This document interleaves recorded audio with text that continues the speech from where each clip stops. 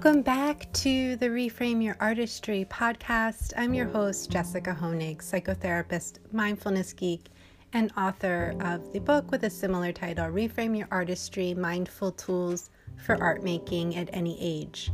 A book available at Amazon, Barnes & Noble, and online or upon request at most indie bookstores.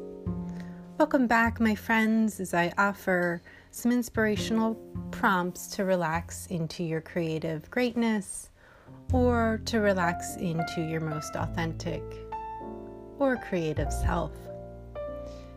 This week we are exploring the purpose of pausing, giving yourself permission to pause, and here's why. Let me paint a scene first. Picture the last time you powered down. If you cannot recall, I'm not judging. I very much relate. Nights pass with a neglected feeling of my own, wanting to connect with my partner at bedtime, finding better use for my time than idly scrolling the latest, greatest updates on Hollywood.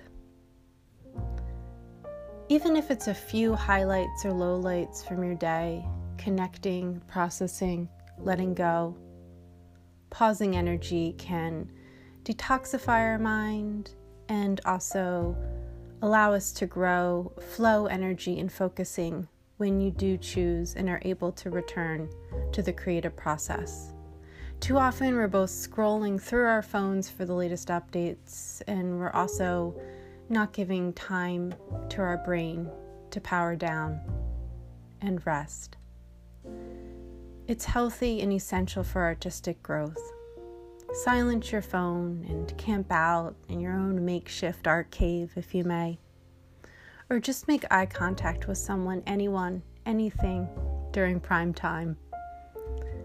This will shift your energy going into sleep time and possibly awake time to feel reinvigorated to begin again as an artist.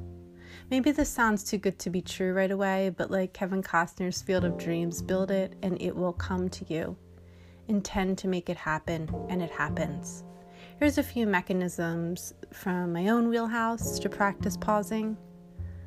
The 3-part breath, an efficient way to pause the mind and the body from automatic pilot, nervous system jacked up states. The 3-part breath, beginning with your belly, up through your chest, nostrils. Continue that inhale energy and exhale in the reverse direction. Nostrils, chest, belly. And go ahead and try that twice more on your own time. It's such an efficient way to recenter the mind and body. Inhale, belly, chest, nostrils. Exhale, nostrils, chest, belly. Inhale, belly, chest, nostrils. Exhale, nostrils, chest, belly. Another mechanism to practice efficient pausing. Notice I'm so Americana here. I'm trying to make pauses efficient. But to build a bridge from where you may want to be to where you're at, I use the terminology efficient pausing. Another efficient mode would be to set an intention and allow yourself to visualize, concentrate, and visualize the actions that embody that intention for about a minute or two.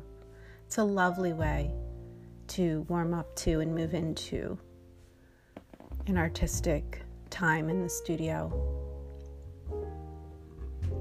Another mechanism would be to make eye contact and follow a child's or pet's lead for 10 minutes. Journal for a few minutes early in the morning or to engage creative circuitry during a lunch break. Sketch in a familiar spot.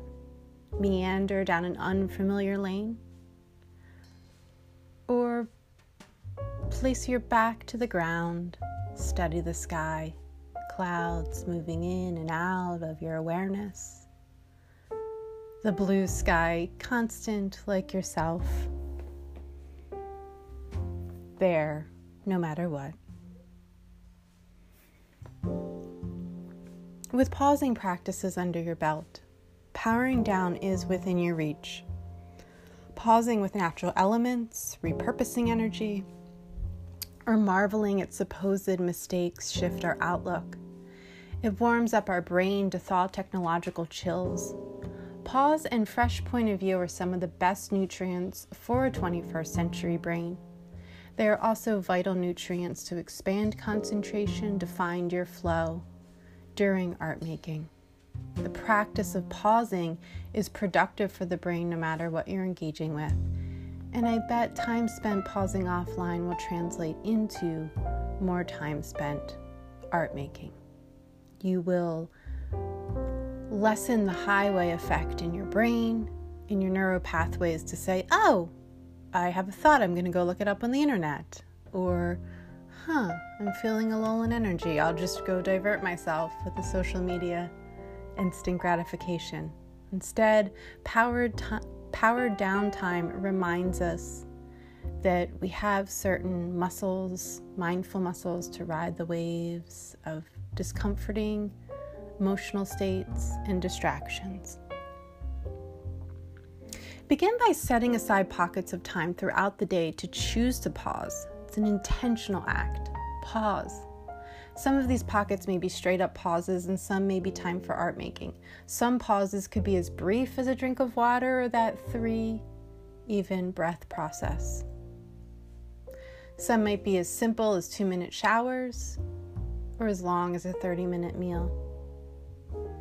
Length does not matter as much as mindful attention to one's grace-filled thing at a time. Notice the grace-filled things with beginner's eyes and attentive regard.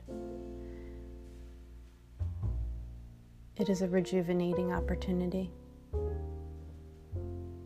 Pausing becomes second nature like flossing rituals. The tool's brand may change, and certain brands work better for some than others, but the effect is similar. Pauses clean out excess goop and create healthy foundations. The more habitual the practice, the cleaner the space.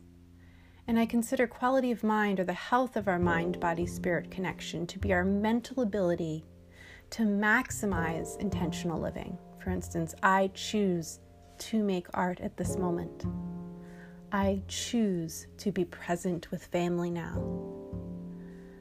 So that quality of life, that quality of mind, again, is the ability to choose our path intentionally and to decrease distractibility or reactivity. Give pause with or without art making the same hygiene regard as flossing. And like any habit formation, after a matter of weeks, it becomes a part of your lifestyle. Thank you, friends. Stay well, stay creative, and frame your world just as it is, for that is beautiful.